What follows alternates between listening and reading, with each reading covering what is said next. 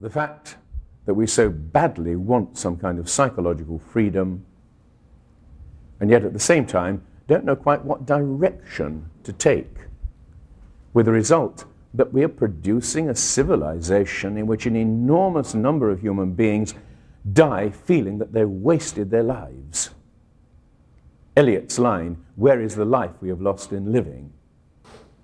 Now, what Wells was saying in effect was, if you can grasp this fact that man is a creature of the mind, who's intended to swim in the mind as a fish in the sea, you suddenly recognize that the essence of the matter is a kind of descent into yourself, which is exactly like Alice going down the hole and then finding a little door at the bottom leading into Wonderland.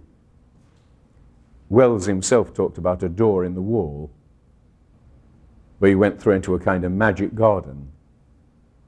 This comes up again and again and again.